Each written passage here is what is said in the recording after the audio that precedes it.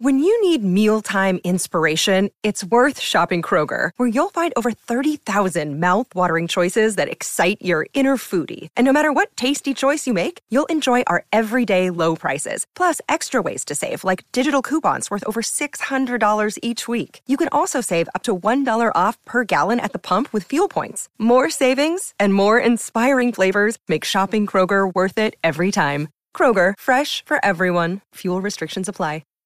It's time. Time to get in the zone. Time to get in the zone with the 49ers Web Zone. This is the No Huddle Podcast with Al and Brian.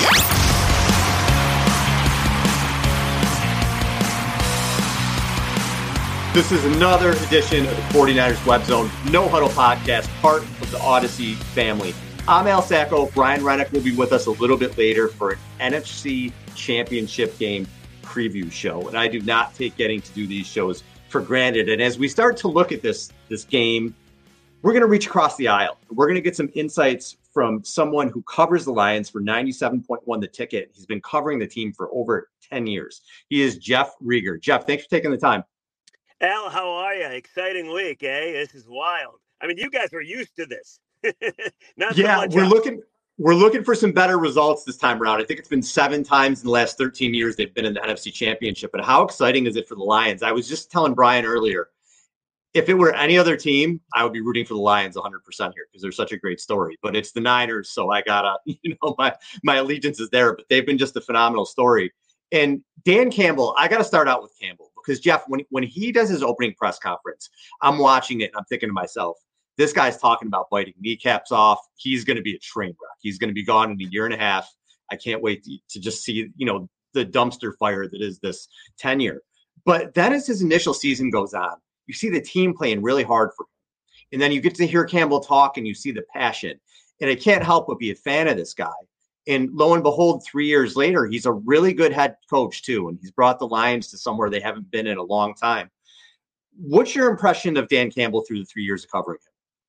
Yeah, so I'll just be honest. I mean, when he did the whole biting kneecap thing, I might have been with everybody else like, oh, God, the Lions have an awful history of hiring head coaches. Every head coach, we have this term in Detroit, it's called lionized, where you just see it in their eyes. They're done. And no other Detroit head coach ever gets another job. Like, if you look it up, nobody goes on, whether it be Marinelli, whether it be Morningwig, Mariucci, a lot of M's apparently, like Jim Caldwell, none of these, Matt Patricia, none of these guys have gone on to get another head coaching gig. Jim Schwartz is another one, the DC over in Cleveland. And I do think coming from Patricia and Quinn, that a lot of people looked at Dan Campbell and are like, are you kidding me with this guy? Like biting kneecaps? But what you need to go back to is what happened before that comment, because he had a message for Detroit and he wasn't talking to the world. He was talking to Detroit. And his message was, listen, I know you're sick of this crap, but he said the S word. I don't know if I'm allowed to swear, but you can swear. He said, I can't. Oh, he's like, I know you're sick of this shit. Okay. But it's going to be better. I know you don't want to hear talk, but we will make a promise that it's going to be better. And, it's gotten better. The first year, they were 3-13-1.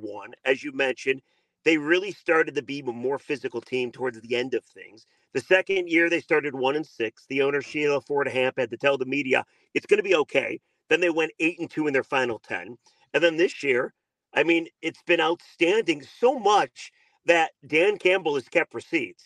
And he's told the doubters of him and his coaching staff that he doesn't want you being a Lions fan. The train has left the station and you're too late. So I think some Lions fans took that as like, oh, really? I've been a fan for like ever, and all you guys have ever done is torment us. So I think I'm allowed to be a fan, but Campbell's been outstanding, and all his guys love playing for him. And I do think, like in the offseason, guys are going to want to come to Detroit because they hear how great it is to play for Dan Campbell. Yeah, and I feel like a large part of the success this year with the Lions has been some of these rookies that they brought in. So Sam Laporta, Jahmyr Gibbs, who scares the hell out of me as a 49ers fan this weekend. Branch, how important have these guys been? Are you surprised that they made this impact so soon? Well, so I think that's more of a Brad Holmes thing, too. The GM, Brad Holmes, the head coach, Dan Campbell, the front office has been outstanding. And it's weird because they hired Campbell before they hired Holmes. Not too often you hear an organization will hire the coach and then will hire the GM, which is kind of bizarre, but it's been outstanding because Brad Holmes, some of the guys you mentioned, have really worked out. Like Jahmyr Gibbs is a prime example. Running back from Alabama, catches the ball out of the backfield as well. They took him in the first round. Nobody takes a running back in the first round. And the fans here in Detroit were like, are you kidding me? You can get a running back in the fourth round, the fifth round, the sixth round. Don't take a running back in the first round. And I think people doubted Brad Holmes and Dan Campbell. And you see how good Jahmyr Gibbs been. Like, it's taken a couple of weeks to get going to start the season. Then he got injured for, I want to say, 2 weeks. And since then, he's been outstanding. And you saw the 21-yard run he had against Tampa Bay. You saw what he did against the Rams in the postseason as well. So am I surprised that these guys have been good? Absolutely. Like, if you go back to that Bucs game, the divisional round, Brian Branch, the leading tackler, that is a rookie, correct? Jahmyr Gibbs, the leading rusher, that is a rookie. I mean, it's been all these young guys. Sam Laporta, the leading receiver, a rookie. So it's pretty wild. You usually don't see a guy hit so many picks in the draft, but Brad Holmes really has. And that is why this team has been so good. It's been their homegrown talent. And then Jared Goff's been really good for this team too. And with Jared Goff, there comes a lot of criticism. I feel like there's a lot of moving the goalposts for him, similar to what we see kind of with Brock Purdy. You know, it's just like he does something good, and then they're like, they make something else up to criticize him with.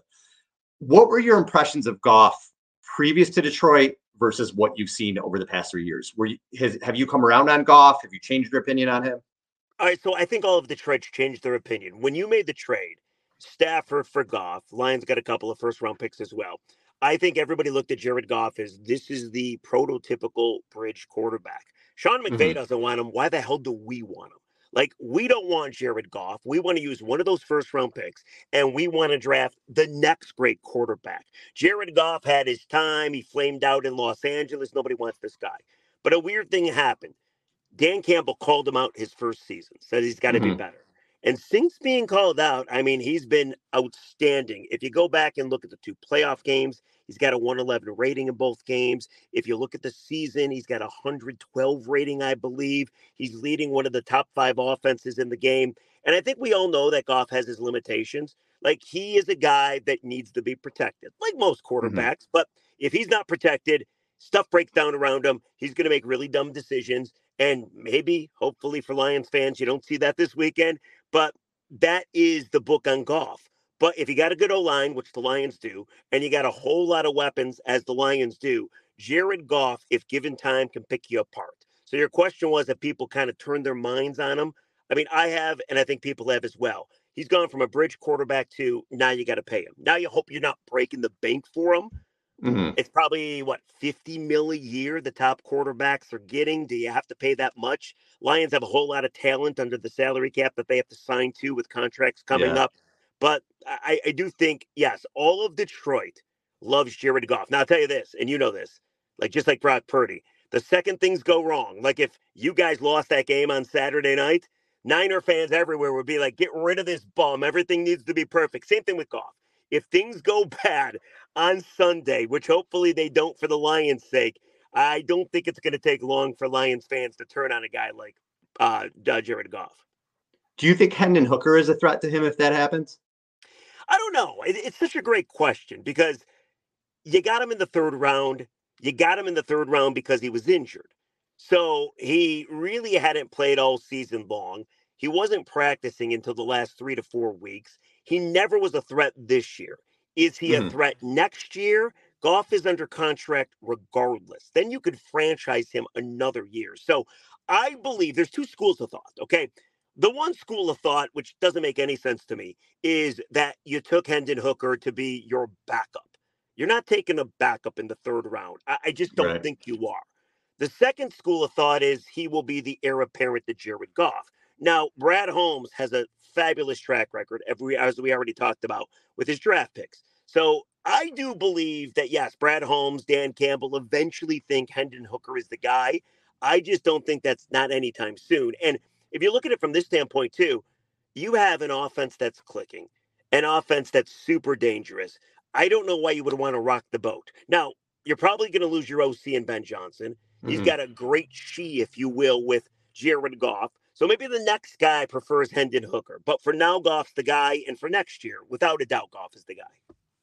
All right, as we look at the game, I guess I want to ask you first. When you, as like someone who covers the Lions and sees this team, weekly, daily, what about the 49ers worries you the most going into A this game? lot. Yeah. Okay, so your pass rush, obviously, Nick Bosa and company. Now you're going against a very good offensive line. One tackle in Taylor Decker. He's not giving up a sack in the postseason. He's given up 9 total all season long. The right tackle, Penei Sewell, he's only given up 3 tackles all season long. I know Chase Young hasn't had a sack in 4 games. So I kind of feel that no matter how good the O-line for Detroit is, the Niners will get home once or twice, maybe 3 times, and that could wreak all kinds of havoc. So I think Lions fans worry about that. I think you also worry about Detroit's secondary. And Yeah. Detroit's defense has been bend but don't break. And if you go back to November, they were getting lit up. They lost 2 or 3 games. People were freaking out. Since November, December, and January, they're giving up 21, 22 points a game, which can win you games as long as you got a good offense like the Lions do. But kind of a startling stat for you. Of the remaining Final 4, the Ravens have the top scoring defense in football. The Niners have the second top scoring defense in football. The Chiefs have the third, and the Lions are 24th. So Mm, one of these things obviously doesn't look like the other. So right. yes, I worry about the Lions secondary. I worry about their defense. I worry about your offense. But more than anything else, and maybe this is just me, but the Lions have taken out the Rams and Matthew Stafford, kind of a middling team that got really hot, right? They were a Yeah, 6 that's seed. fair. Then they took out the Bucks, who won a division that nobody ever wants to win, and they got red hot. They won 6 to 7 down the stretch, right? They won the NFC South. Both those games were at Ford Field. So there is kind of a feeling, and I don't know if Lions fans share this with me, but it's what I believe. Those games, I don't want to say easier because that's not fair to Detroit, but they might have been a little lighter competition than they're going to see this weekend. So I think you add home game in Frisco, San Francisco, Santa Clara. I think you add a very good offense when Purdy is protected. He's dominant. And I think you worry about the Lions secondary. And can the Lions get home on Brock? And then the other side of things, will the Niners get home on Jared? So I think those are probably the things that worry me the most. Yeah, and I'll throw a stat your way. The Niners only have 2 sacks in their last 3 postseason games. So they've actually had trouble Good. getting home lately. Yeah. So, or are they due? That's kind of the theme of this show we're Well, going to talk that's about. the I kind point. of feel like they might be due a little bit, but Niner fans are worried, and they're worried about Sewell and Decker and your line kind of neutralizing them. And I guess I go ahead. Well, the other thing, too, by the way, is Aiden Hutchinson's going against your right tackle. And I'm drawing a blank on his name right now. But he's not going to – he moves McKivitz. around, Yeah. Hutch does. Yeah, but, like, I would assume he's not going to go against Trent Williams, right?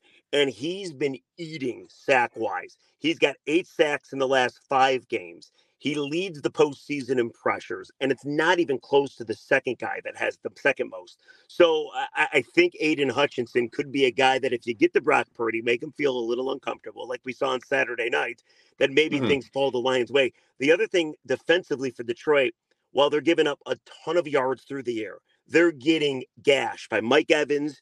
It was Mike Evans, CeeDee Lamb, Justin Jefferson. I'm drawing a blank. There's one more. Puka Nacua from the Rams. They've been Mhm. giving up a ton of yardage, but in the process, they've also forced some turnovers. The secondary is getting turnovers. CJ Garner-Johnson is back. Ife Melifonwu's been good for them. So it's kind of like we're going to bend, and we hope not to break. So I'm going to tell you what worries me about Detroit, and then I'm going Yes. to ask you where I think they can. Montgomery and Gibbs scare the shit out of me because the Niners And you have guys had can't trouble stop the stopping the run very run. well. Yeah, and just if you watched Aaron Jones last week, kind of getting off the edge, I'm just having nightmares of Gibbs getting an open space and breaking a 40, 50-yard run. What do you think, or where are some ways that you think Detroit can take advantage of the 49ers in this game? So I think that's the top one. I really do. I think you're looking at a Lions team that is going to try to run the football, establish the run. And against San Francisco, I do think they're going to be successful with that offensive line. Penei Sewell is one of the best run blockers in America. The guy is an absolute beast. He's Mhm. sensational. So I do think you're going to be able to run the football. I think the goal will be to keep Purdy and your offense off the field. And hopefully, and they've done this. They've done this in the postseason, put together soul-sucking drives that last 5 minutes, 6 minutes, 7 minutes, and keep San Francisco's offense off the field and limit possessions. If you go back to the Rams game, the first playoff game, each team got 8 possessions. The Lions scored on 4 of them. I think if you play that type of game, I think Detroit can win that type of game. I also think, and I don't know what Brock Purdy, you can tell me, like how much the rain was a factor. I know had the glove, and he didn't look like vintage Brock Purdy. Like I found myself thinking, MVP for this guy, this conversation is crazy. And the Packers dropped a couple of picks. Mm-hmm. Will the same opportunity be presented to the Lions? And I don't know that the Packers, or that the Lions rather, are going to drop those same opportunities. So I think those are the way that you beat the Niners. But I think more than anything, you got to be able to run the football. And the Lions stopped the run as well. So they're going to do their best to stop the run and make Brock Purdy beat you. And if Debo doesn't play, and we've all heard the stat that your offense gets, a yard less when Debo is not on the field, I think that bodes well for Detroit as well. Yeah, and I think, too, with Purdy, I really think he's going to bounce back. He's had a couple rough games, and he's got a lot of moxie, and he's come back. So I think Brandon Ayuk is a person to look out for in this game on the outside. I think he's going to have a big game. And the Debo stuff, to me, is a little bit overblown because most of those games didn't have Trent Williams either. And if you go back to last year, the Niners averaged, I think it was 30 points a game without Debo in the 3 games he was out. So we'll see on here if he's out. The Niners have trouble adjusting with Debo if he goes out during the game. But if they can game plan knowing they're not going to have him, it kind of helps. So, all right, before we get you out of here. I saw a stat, and you can tell me if I'm right about this, but Christian McCaffrey, when he rushes for over 75 yards a game, I believe you guys are 10-1. If that sounds about right. Lions are very good at stopping the run, the second best team in America in stopping the run. So if you can do the unthinkable, because McCaffrey's going to be the best running back they go up against, if you can somehow find a way to stop CMC, the Lions can definitely win the football game. Now, I don't know if they will, but they've stopped everybody else. I'm going to put you on the spot before I let you go. Who wins the game? Crap. I've said this the entire time, Al. I said if Detroit could get to San Francisco in the NFC title game, it kind of feels like house money. And it's such an amazing season.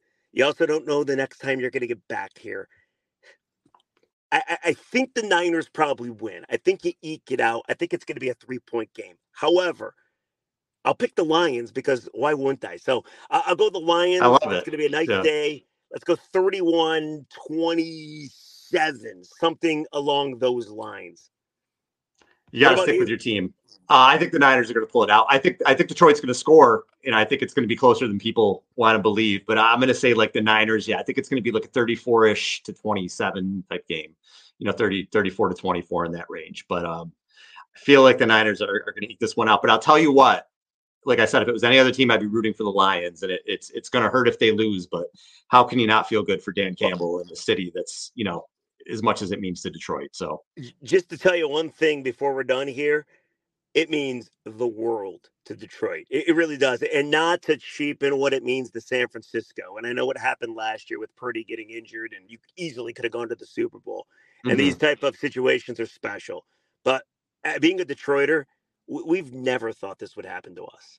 We never right. Yeah, no, I get it. Ourselves that like the Lions, the Super Bowl's not for them. So to be 60 minutes away, this city, I'm in Florida right now. I scheduled a golf trip. People are coming up to me. I tell them, hey, I'm from Detroit. People are like, all right, Lions. Like, everybody's fired up. So it's pretty cool. Yeah. Yeah, I think outside of Niners fans, most people are probably rooting for the Lions just because of the story. But, we'll see. I hope it's a good game, man, and good luck. Enjoy it. Are you going to be out there or are you still going to be in Florida? No. I'm going to just be watching it at home. This one, I'll just watch it in front of the beautiful TV. What about you? You're going to be at the stadium? No, I'll be same. I'll be by myself in my basement watching it here. So, yeah. According to Vivid Seats, I believe it's called, 22% of the fans at the Levi Stadium will be Lions fans. Oh, so, really? I don't know if that number seems high to you, but I mean, I would assume that's just like figuring out who's buying tickets and what zip code they're from. But there should be Lions fans have traveled all season long. It's been very impressive. So I got to believe. I know a lot of people like it is. This is going to blow your mind. but it is actually cheaper to fly down to San Francisco, get a place to stay, buy a ticket for $500-600 than to, if the NFC title game was in Detroit, the going rate would probably be $2,000 just to get in. It was $1,100 to get in for the divisional round. It's crazy expensive. That's insane. I didn't think that they traveled like that, and I wasn't expecting that. So that'll be interesting if there's that many Lions fans in the stadium. That's crazy. Yes, treat them well. They're good people. All right, Jeff, we appreciate the time. Good luck. All right, Al, thank you. Good luck to you as well. All right, we are bringing Brian Reddick back in here to start this preview. Brian, how cool is it? And we have to really appreciate, I feel like, we may not get a lot of chances to do this, to do a show and cover an NFC championship game. Hopefully, fingers crossed, we can keep going after that to keep covering games. But how cool is just to be able to cover this team during this time? Yeah, it's a lot of fun. And, there were some dark ages, as we've talked about before, in this franchise since the last time they won a Super Bowl. And just to know that Kyle Shanahan came in and, we've been to four of the last 5 NFC championship games. And really the only thing to rival it is the fact that Patrick Mahomes has never not been in an AFC championship game, which is impressive in and of itself. But yeah, I mean, it's when your team wins, it's fun, and it may not create as much opportunity for content in a what has become a really negative world, if you will, in terms of what gets eyeballs or earballs or attention or whatever you want to call it. The negative far outweighs the positive, but man, this team is consistent. It wins. And I love talking about it. And I love being a fan of the team. Obviously as a fan, this is all you could ask for, is an opportunity every season to know that, hey, you know what? The likelihood that my squad makes it to the playoffs and makes a deep run is pretty high because of the guy that we got leading the team. And it seems like we found our quarterback now, which is even better. And it just, I don't know at what point you can look and go, I don't know when the 49ers stop being contenders every year, as long as Shanahan is leading and as long as Brock is playing the way that he's played this season. Yeah, it looks like the window is going to be open for a bit. I don't necessarily know with this core how much longer, but sure. Again, if they replenish and keep doing what they have been doing, there's no reason they can't put other pieces around Brock and around Bosa and around guys who are going to be here for a while right. longer. So as I'm starting to dive into this, you know me, I'm always looking at stats, right? I know it only tells part of the story, but like it's always something that's been really cool to me to look at those. And I came across something that got me a little more worried about something that I have been worried about, and that's the defense. Yeah. So going back to last season in the playoffs last year, the Niners defense only has 2 sacks over its last 3 games and 5 over its last 4 games. If you look at the 2021 postseason alone, they had 12 sacks in those 3 games. So they're not getting home. Mm-hmm. And we talked about some of the concerns with the defense. And Nick Bosa, he started out his first 6 playoff games, he had 8 sacks. Dominant. Yeah. He hasn't had any in his last 4 games. I kind of feel like, even though the numbers tell me exactly the opposite, because the Lions have Decker and Penei Sewell, who are just absolute fantastic bookends there, like two of the best in the league. The sack percentage, 4.9%, is the second best in the league for the Lions offense. They only allow a sack on 4.9% of the dropbacks. Who was only number 1? I wish I wrote that down. I did. I only bring that up because I think the Packers are either number 1 or they were around there, right? So it's 2 teams in a row.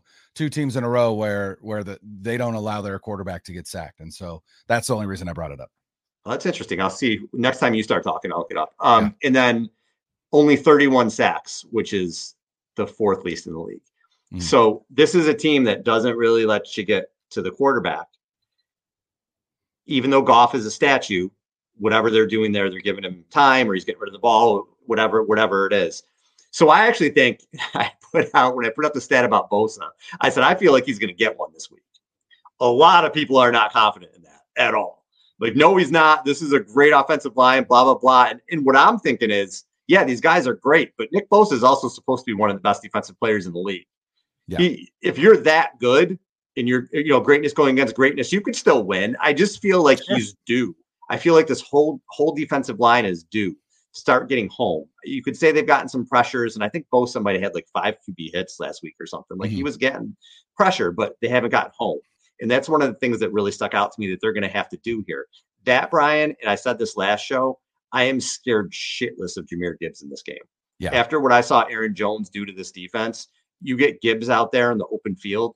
He scares me, and then they can really pound it inside with David Montgomery. That's a good 1-2 punch. If they protect Goff like that, and you got the running backs doing what they're doing. I know Frank Ragnow's banged up, but he's one of the best centers in the league. Yeah. This is a scary offense. Laporta, St. Brown, you could get into a shootout, and that's not what I want to see. I want to see this defense come out and look like the 49ers defense. Yeah, the D-line is my biggest concern, both in the run game and the pass game. And it's hard to say that because this is a team that has sunk more resources into that position group over any other position group on the team. And you said it, you did say Ragnow is dealing with injuries. The other thing is their, I believe, right guard Jonah Jackson is out, and that's a big loss for them. Jonah Jackson was incredible in pass protection. The guy that backs him up, not so much. And so if the 49ers get to Goff this weekend, I think the likelihood is it's going to be interior pressure. And so you might want to hope for a big game from Hargrave and Armstead. But the other concern I have is the same one that you have, and that is Jahmyr Gibbs. And I actually, I tweeted this out earlier today. I even tweeted at Matt Barrows. I just replied to a tweet that he put out. He didn't answer, but I also don't know that he can answer. But my question is this. We watched Chase Young absolutely lose the edge multiple times in the game against the Packers. And it was shocking to me how much that D-line missed Cleveland Farrell. And not only that, but because Young was now in on early downs as well as pass downs, his pass rush also suffered, right? Because he's on the field more, because he has to play against the run. I wonder, and I almost hope that the way that the 49ers counter that is to bump Armstead out to D end on early downs and bring Kinlaw in to pair with Hargrave. And now you've got Hargrave and Kinlaw on the interior, even though Eric Armstead is a beast inside and he's an incredible run defender inside. I would be far more comfortable with him setting the edge against this Lions rushing attack than Chase Young. And then the other thing that does is that frees Chase Young to then come in and just, along with Randy Gregory, be those guys opposite Nick Bosa that are coming in to just rush the passer when it's time to rush the passer. Those are my two big concerns, is setting the edge and then getting pressure on Goff. And our buddy Akash tweeted this out earlier today. Jared Goff has the fewest scrambles this season and the 6th most throwaways. So while he's not necessarily getting sacked a lot, what he is doing is either throwing the ball away or putting the ball in danger when he is getting pressured. And so while we may not see a ton of sacks this game, I mean, we'd like to, but even if we don't, as long as you can get consistent pressure on Goff, I think that is the key to get him off his spot, to get him rattled, and to possibly get him to throw the ball into harm's way a couple of times, which is ultimately what they did with Jordan Love in the second half as well. They didn't sack Jordan Love, but the game sealing interception came because they got pressure. He had to get outside the pocket, and then he just made a dumb decision and threw across his body, and Drake Greenlaw picked it off. So it is pretty important that the 49ers get pressure on Goff, but I think more than that, it's important that the 49ers really commit to run defense, because this Lions team is not going to abandon the run unless they're down by 3 scores. They're not abandoning the run. Even if they're down 2, I can guarantee they're not abandoning the run. You have got to come into this game fully committed to stopping the run. And I think that starts with getting somebody that's fully committed to setting the edge, because Chase Young is not. And I apologize, I can't read my own writing. So the Lions are actually tied for 3rd in sack percentage at 4.9, and they are tied with the Packers. Okay. The Chiefs and the Bills are the only teams that have a better sack percentage allowing their QB to get sacked. So because their QBs are slippery as hell and get out of the pocket all the damn time. They're not human, those two guys. But so tough guy to sack. But with Goff, we've seen Niners had a lot of good games against Jared Goff. They really have. He's 0-4 in his last 4 against the 49ers.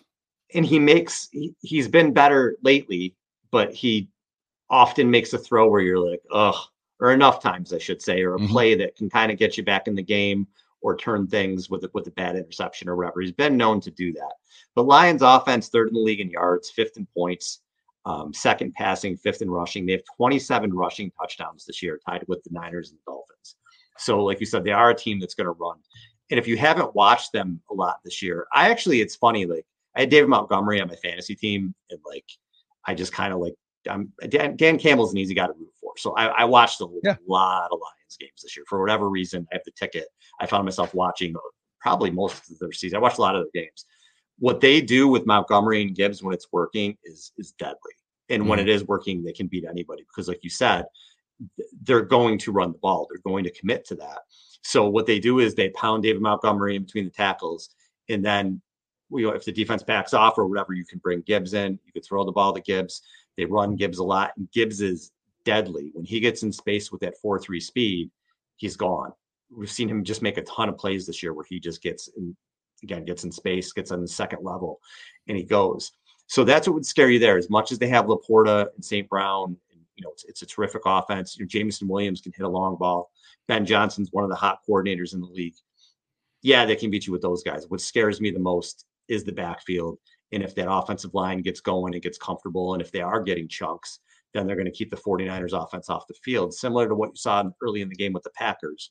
When the Packers were running the ball so well, they had those long drives. The Packers just couldn't finish, which allowed the door to stay open for the 49ers to come back. So that's what worries me on that side of the ball, Brian, is Gibbs and Montgomery. Those are the two names I'm going to be watching for. For sure. And the interesting thing to me is that this game is in Santa Clara and it's not in Detroit. That's not interesting to me. What's interesting is that, again, our buddy Akash tweeted this out earlier today as well. Jared Goff's passer rating indoors is 5th in the NFL.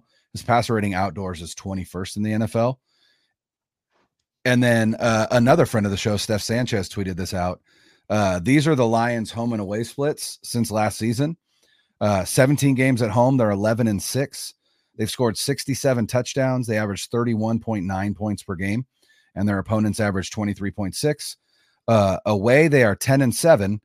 They've only scored 45 touchdowns and 21.9 points per game, and their opponents average 24.8. So on the road, they are currently giving up more points than they are scoring, which bodes well for the 49ers. And not only that, but Akash again tweeted this out. Akash is a star of this show. But the Lions and Jared Goff have only played one true outdoor game on grass since November. Yeah, since November. Yeah, and their offense only put up 13 points in a loss to Chicago. And Jared Goff only threw for 161 yards. Every other game they've played since that Chicago game on December 10th, it has been in a dome, whether it be their own dome or somewhere else. So, again, we saw the kind of rust that the 49ers had in the game against Green Bay last week. You could also attribute it to the rain, all of that. Like, there are many factors for why the 49ers looked the way that they did. But the fact that this Lions team hasn't had to play outdoors, and I know it's not like it's going to be, it's supposed to be, I believe it's supposed to be 60 degrees and cloudy. But before I finish this thought, I would like to say breaking news. We are recording this on Wednesday, January 24th at 3:51 p.m. Pacific Standard Time. Jim Harbaugh is leaving the University of Michigan to coach the LA Chargers. So our old buddy, Jim Harbaugh, going to the AFC West with Sean Payton. And I cannot wait, for those fireworks. Pure entertainment. I'm so glad he's back in the NFL. Glad Harbaugh's back in the NFL. And I can't wait to see what he does with the Chargers. That's cool. 100%. Yeah, it looked like that was going to be happening sooner than later. So it's good for the league, man. It's good for the league to have him back in there. Absolutely. So, in terms of when the Lions have the ball, I think the two keys, like we said, are setting the edge against the run game. And it'll be interesting to see if they do anything different than they did against Green Bay, because what they did against Green Bay didn't really work. And then can they get enough pressure on Goff to either sack him or at the very least, get him to throw the ball away or again, put the ball in harm's way. The other thing that I hope to see is Jair Brown on the field and not Logan Ryan. We talked about it last episode. No shade to Logan Ryan, great player. He was on a Disney cruise in December. Like to expect him to be, anything other than an emergency start is, I think, asking too much. And I know Jair Brown is young, but Jair Brown is also going to bring more athleticism and he's a much more willing hitter, which is going to be important against this Lions team in that run game. He's going to be an important part of run support, I believe. And so I'm hoping to see him on the field as well. Yeah, looking for a bounce back game from Ambry Thomas and those safeties to play a little bit better too. And Goff's home road splits this year, Brian, you talked a little bit about it too. He's got a 70% completion percentage at home, 64.8 on the road, 19 TDs, 6 interceptions at home, 11-6 on the road, 107.9 rating at home, 89.4 on the road. So he's definitely much better at home than he is on the road. Yes. And again, we've seen him against the Niners before. Hopefully it's a vintage Jared Goff versus the 49ers game. But listen, the other side of the ball is huge too. And the Niners got to bounce back there. And we will take a look at that after this. All right. The biggest thing for me, the Debo injury is huge on this side of the ball. The offense had a rough game against the Packers. They were out of sync. The quarterback was out of sync. Having Debo on the field does a lot of things. He's a Swiss Army knife for this team, right? I also think if you listen to a lot of national media or just I listen to betting podcasts, I listen to all these different podcasts. They make it seem like the 49ers cannot function without Debo Samuel. Like, oh my God, they can't win a game if Debo doesn't play, and like he's a whole offense. Here's what I think happened with the Debo situation. The 3 games that they lost when Debo was out, Trent Williams was also hurt and out. And I think that had a lot to do with it. Not having Trent Williams yet. Yeah, agree. Now, where they do struggle when Debo is hurt is when they have a game plan that has a lot to do with Debo and he gets hurt during the game.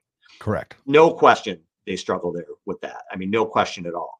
But if you look at last season when Debo wasn't there, the offense did pretty well in those games. So it was, well, one was a Thursday night game against Seattle. That's tough. Yeah. Thursday, Birdie was hurt. It was 21-13. Mm-hmm. They won. But then they won 37-20 against Washington. And they had to come back against the Raiders to put up 37 points in that game. Yep. So the 2 games that weren't Thursday night games, that they didn't have him, they scored a combined 74 points. So they have done it in the past. It's not like if they go into this game and they know they don't have Debo, oh my God, they can't play. They still have Ayuk. They still have Kittle. They still have McCaffrey. They still have all these players. What I think throws them off is not having Debo. It's game planning around Debo and then having him taken out. For whatever reason, Kyle seems to have a hard time adjusting to that. Maybe Purdy too. But I do want to see, obviously, if he's on the field, it's going to help them. The Lions have a phenomenal run defense. They only give up 3.7 yards per carry. And they're second best in the NFL, I believe, in rush yards allowed.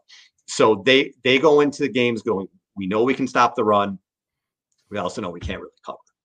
So I think if the Niners are going to run, they're going to have to get creative, and Debo will help with that if he's in. But this is a Brock Purdy game. This is a Brandon Ayuk game. I feel like this is a game where we're going to look up and Brandon Ayuk's going to have 7 catches for 120 yards. I feel like it's going to be that kind of game. I hope that Kyle does not get away from McCaffrey because you still got to feed your man. But this Lions defense is not good at defending the pass, not good at all. They do hit you, but that's after you catch the ball and run 20 yards. So I feel like it's going to be a bounce back game for Purdy. If he's on, you're going to see him throw for a lot of yards. You're going to see Ayuk have a big game, and you're going to see the Niners put up a lot of points to the air, I think. Yeah, and I again, something that I tweeted out earlier today, let's not let this Debo injury narrative get too wild. Brock Purdy won 3 games without Debo. Like you said, last season, he averaged 31 points a game in those 3 games. And like you said, I think the biggest issue when Debo goes down is if Debo goes down in the middle of a game versus if Debo is not going to play. Kyle Shanahan is far more adept at game planning around Debo's absence than he is play calling around Debo's absence mid-game. And honestly, like the perfect example of that is the Juwan Jennings play, right? That was a play designed for Debo. And if Debo was in, right, Brock calls Hezzy, right? Again, based on what the defense gives him, and then the ball goes to Debo. Well, it was Juwan and not Debo. And Kyle forgot to tell Brock, hey, don't call Hezzy on this. Like, we're just running this play regardless. And he said it in his press conference. So I have no worries going into the game. If Debo is out, Kyle has game planned to have Debo out. And I imagine he probably has, or at the very least, he knows he's got a Debo game plan and he's got a non-Debo game plan. It still blows my mind, by the way, that if Debo goes out, you can't just shift Christian McCaffrey into that role and then, bring Elijah Mitchell and and Jordan Mason in as your runners and kind of really still use a lot of the same plays. But maybe that's, I've never played professional football, so that might be a little bit too much on McCaffrey's plate. But I'm not concerned if Debo doesn't play in this game that the 49ers offense is going to look out of whack. I'm really not. And I don't think that Kyle's going to create a Debo heavy game plan, even if Debo does play, just because he's banged up. So I'm not concerned about that. The Lions have not allowed a rusher to rush for more than 70 yards this season, a single rusher. That is impressive. That's very impressive. And, it's almost as impressive as the streak that the 49ers had, which got broken last week by Aaron Jones, but they went something like 51 games without allowing a single 100-yard rusher. And so that really is, a irresistible force meets immovable object situation, right? The 49ers and Christian McCaffrey was the rushing champion this season, and he's going against arguably the best run defense in the NFL.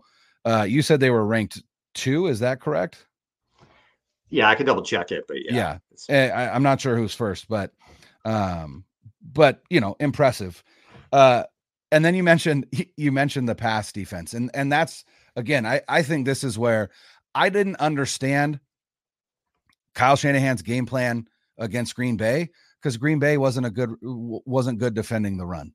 And so for him to come in and not have a game plan built around the run just felt weird. If Kyle Shanahan comes out on Sunday and the game plan is pass heavy, that makes sense to me. It makes sense to me because that's where Detroit is vulnerable. But the interesting thing is Detroit is vulnerable on the outside. David Lombardi tweeted out that the passer rating that Lions outside corners have allowed is Kendall Vildor is 140.6 and Cam Sutton is 122.0.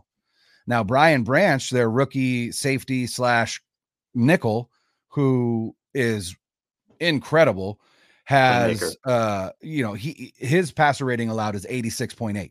So significantly better. The 49ers live in the middle of the field. They don't live on the outside, but the outside is where they're going to need to attack against this Lions defense. And it'll be interesting to me to see what that looks like in terms of the pass game, because again, they want to attack the middle of the field. They want to attack your linebackers, right?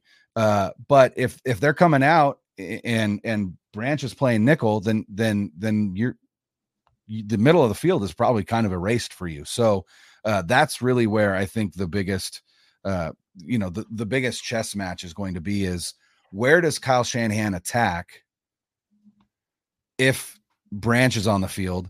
And are we going to see more vertical routes on the outside and things like that to Ayuk? Because that's where Detroit is most vulnerable. And so again, this is just playoff football, right? It is matchup based in the playoffs. And that's the other thing is, this Lions defense isn't great if you look at their rankings or anything like that, but the Packers defense wasn't either. And we've got to get away from this idea that like, hey, this defense was kind of garbage in the regular season, so they're going to be easy. And it's the postseason, man. Nothing is easy. Nothing is easy. And so regardless of how the Lions played in the regular season, They won their first playoff game against the Rams. They bottled up a very, very impressive and potent Rams offense on defense. You know, they wrapped them. They held them to what was it, 23, something like that. And that was again a Rams defense that put up, I believe, over 30 against the Ravens in Baltimore back in December. So whether or not this Lions defense was one of the best during the regular season doesn't matter. It's the playoffs. It's matchup based, and where the Lions are strongest on defense is where the 49ers are strongest on offense, and that's defending the run. And the 49ers are strong at crafting a run game. And so it's going to come down to whether or not the Lions defense can stop Brock Purdy and the passing game. And I don't know that they can. Now, if Brock comes out and plays like he did against Green Bay, it's not going to be great, right? But it's not going to be raining. He's got a game under his belt, knocked the rust off, led that game-winning drive, like has that in his back pocket. And so, you know, I think, like you said, I think it's going to be a Brock Purdy game, a Brock Purdy, Brandon Ayuk, George Kittle game. And if Debo plays, you know, I think Debo is going to be involved in the passing game. I don't know how much he's going to be involved in the run game. You know, we might be seeing a bunch of tunnel screens and things like that. But if the 49ers win this game, it's going to be on the back or the arm of their second-year quarterback. So Lions are second at 1509 allowed rushing yards. The Bears are actually first. Okay. And the Lions yards per attempt, 3.7 is third. And the Texans and the Patriots are the only teams that are better at yards per attempt running against. So yeah, it's going to be a challenge if the Niners are going to run the ball consistently against them. The other bounce back person, or whatever you want to say in this game, Kyle Shanahan. He didn't have a good game last week. He didn't. So I'm interested to see, like you said, how he's going to come out and attack this week. I'm interested to see what the game plan is going to be this week, how aggressive he's going to be. Is he going to come out throwing? Is he going to take shots? Because it was wet last week. You know, it does hurt your downfield passing game for sure, regardless of who you are when you're playing in the rain, the ball is slippery and everything else. Really, really want to see what Kyle's going to come out like and how aggressive he's going to be. Is he going to be conservative, Kyle? Is he going to be aggressive, Kyle? What is the game plan going to look like? It's just, there's so much in this game that interests me. And even, you know, I think if the Lions were playing any other team, I would really be rooting for the Lions. Like I'd really be for sure. That team. For with sure. Dan Campbell and the underdog story. And they've just been so much fun this year to watch. And how can you not root for Dan Campbell? So, but not this weekend. This weekend I won't be rooting for Dan Campbell. But, you know, listen, man, I still feel good. I still feel like the Niners are the better team. You know, we've seen Detroit. You know, they went against the Ravens. They got destroyed. We've seen them lay some eggs here and there. So to me, they have to score. I don't think it's going to be a game at all where they're going to hold Detroit down 10 points or 13 points. Detroit's going to be in the 20s. Yeah. So can the Niners outscore them? I think they can. I'm going to say, Brian, it's going to be 34 to 24, 27 in that range. Yeah. The thing I'm looking for is the Lions are underdogs. And is it by more than a touchdown now? I think it still is. Last I saw it was 6.5, but I think that changed. Okay. But when you go into a game like that, one of the things that you want to do is foment chaos, right? Like that's going to be your best bet at overcoming some of the difficulties in going on the road to play a NFC championship game. And so I'll be interested to see, you know, how many times does Campbell go for it on fourth down? How many times does he go for two? How many fake punts is he going to call? Like, I guarantee it's probably one at least, right? Like, I think he's going to put or attempt to put chaos into this game to also throw off Kyle Shanahan, who, let's be honest, hasn't always had the best showing in the postseason when it comes to game management, clock management, things of that nature. And, you know, is it going to be a situation where, you know, Kyle has to get out of his comfort zone a little bit? And I agree with you. As much as I would love to see the defense just absolutely put on a show, I don't think it's going to happen. And I think that, like you said, they're going to have to, well, this is football. You have to outscore your opponent in order to win, but it's going to be more of a shootout than I think we would like to see. And so I still think the 49ers have enough. I agree with you. I think they're going to have to score over 30, and I think that they will. And so I'm going to say that the 49ers win 31-27. So the Lions went for it 40 times in the regular season on fourth down. They made 21. So they go for it a lot. That was the second most fourth down attempts. So they do take their chances. Yeah, I agree. I think this is going to be a Niners win. And listen, if they win, we got a lot of fun stuff planned. Yes, we do. For the 2 weeks leading up to the Super Bowl. We're going to try to do a lot of shows. We're going to try to talk to a lot of people. It doesn't have to be a full show. If we got to talk to somebody for 15 minutes here and 20 minutes there, whatever it's going to be, we're going to try to put out a lot of content, and it'll be awesome. If they lose, it's just going to suck for everybody. It's going to suck for us. It's going to suck for you. It's going to suck for everybody. And we're going to do a post-mortem show, and then we got to do 2 shows a week, but it's going to suck. It's all going to suck. So let's hope that they win. Not it's going to suck for a while.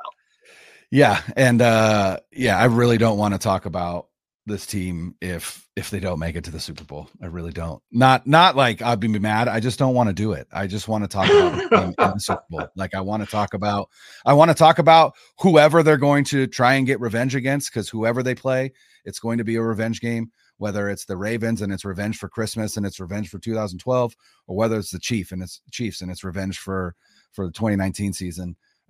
They're gonna if they make it to the Super Bowl, it's a revenge match. And so I love talking about stuff like that.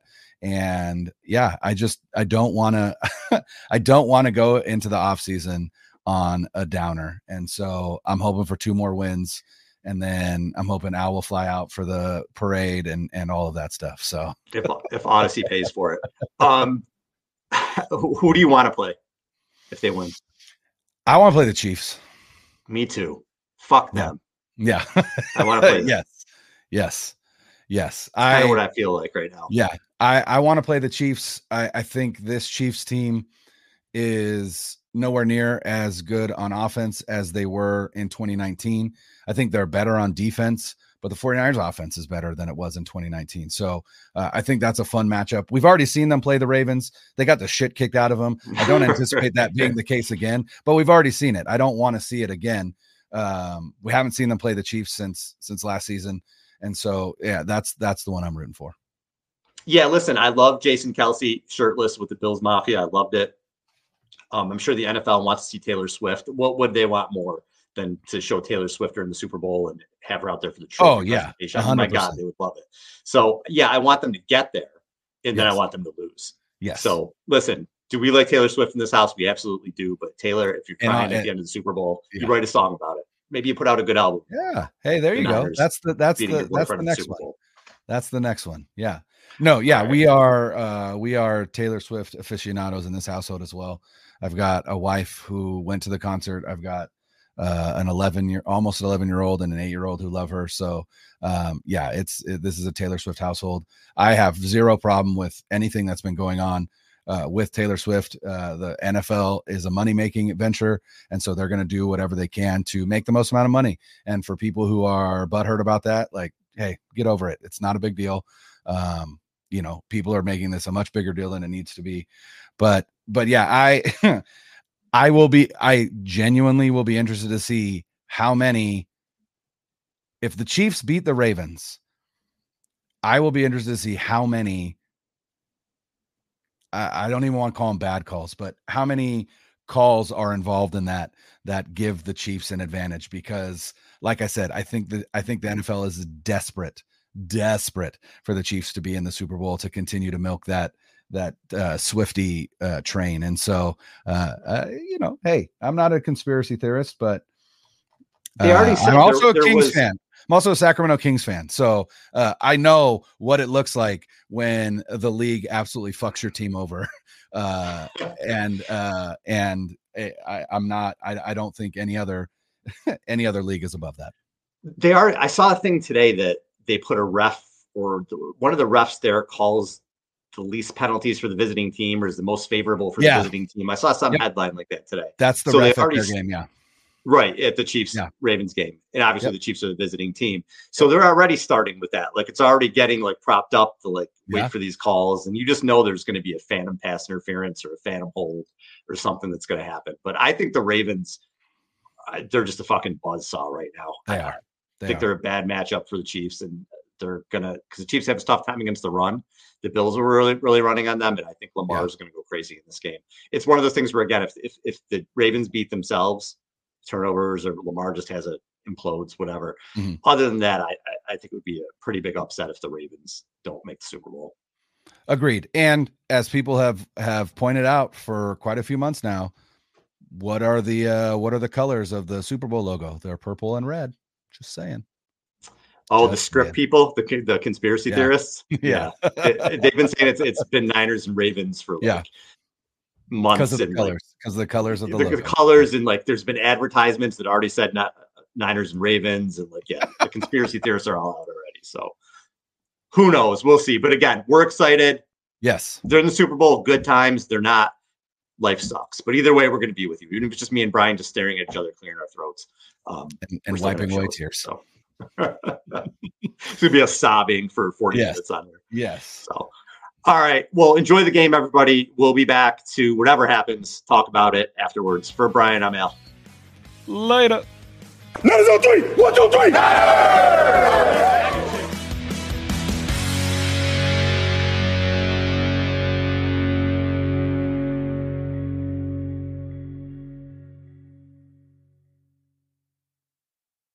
.2400 Sports is an Odyssey company.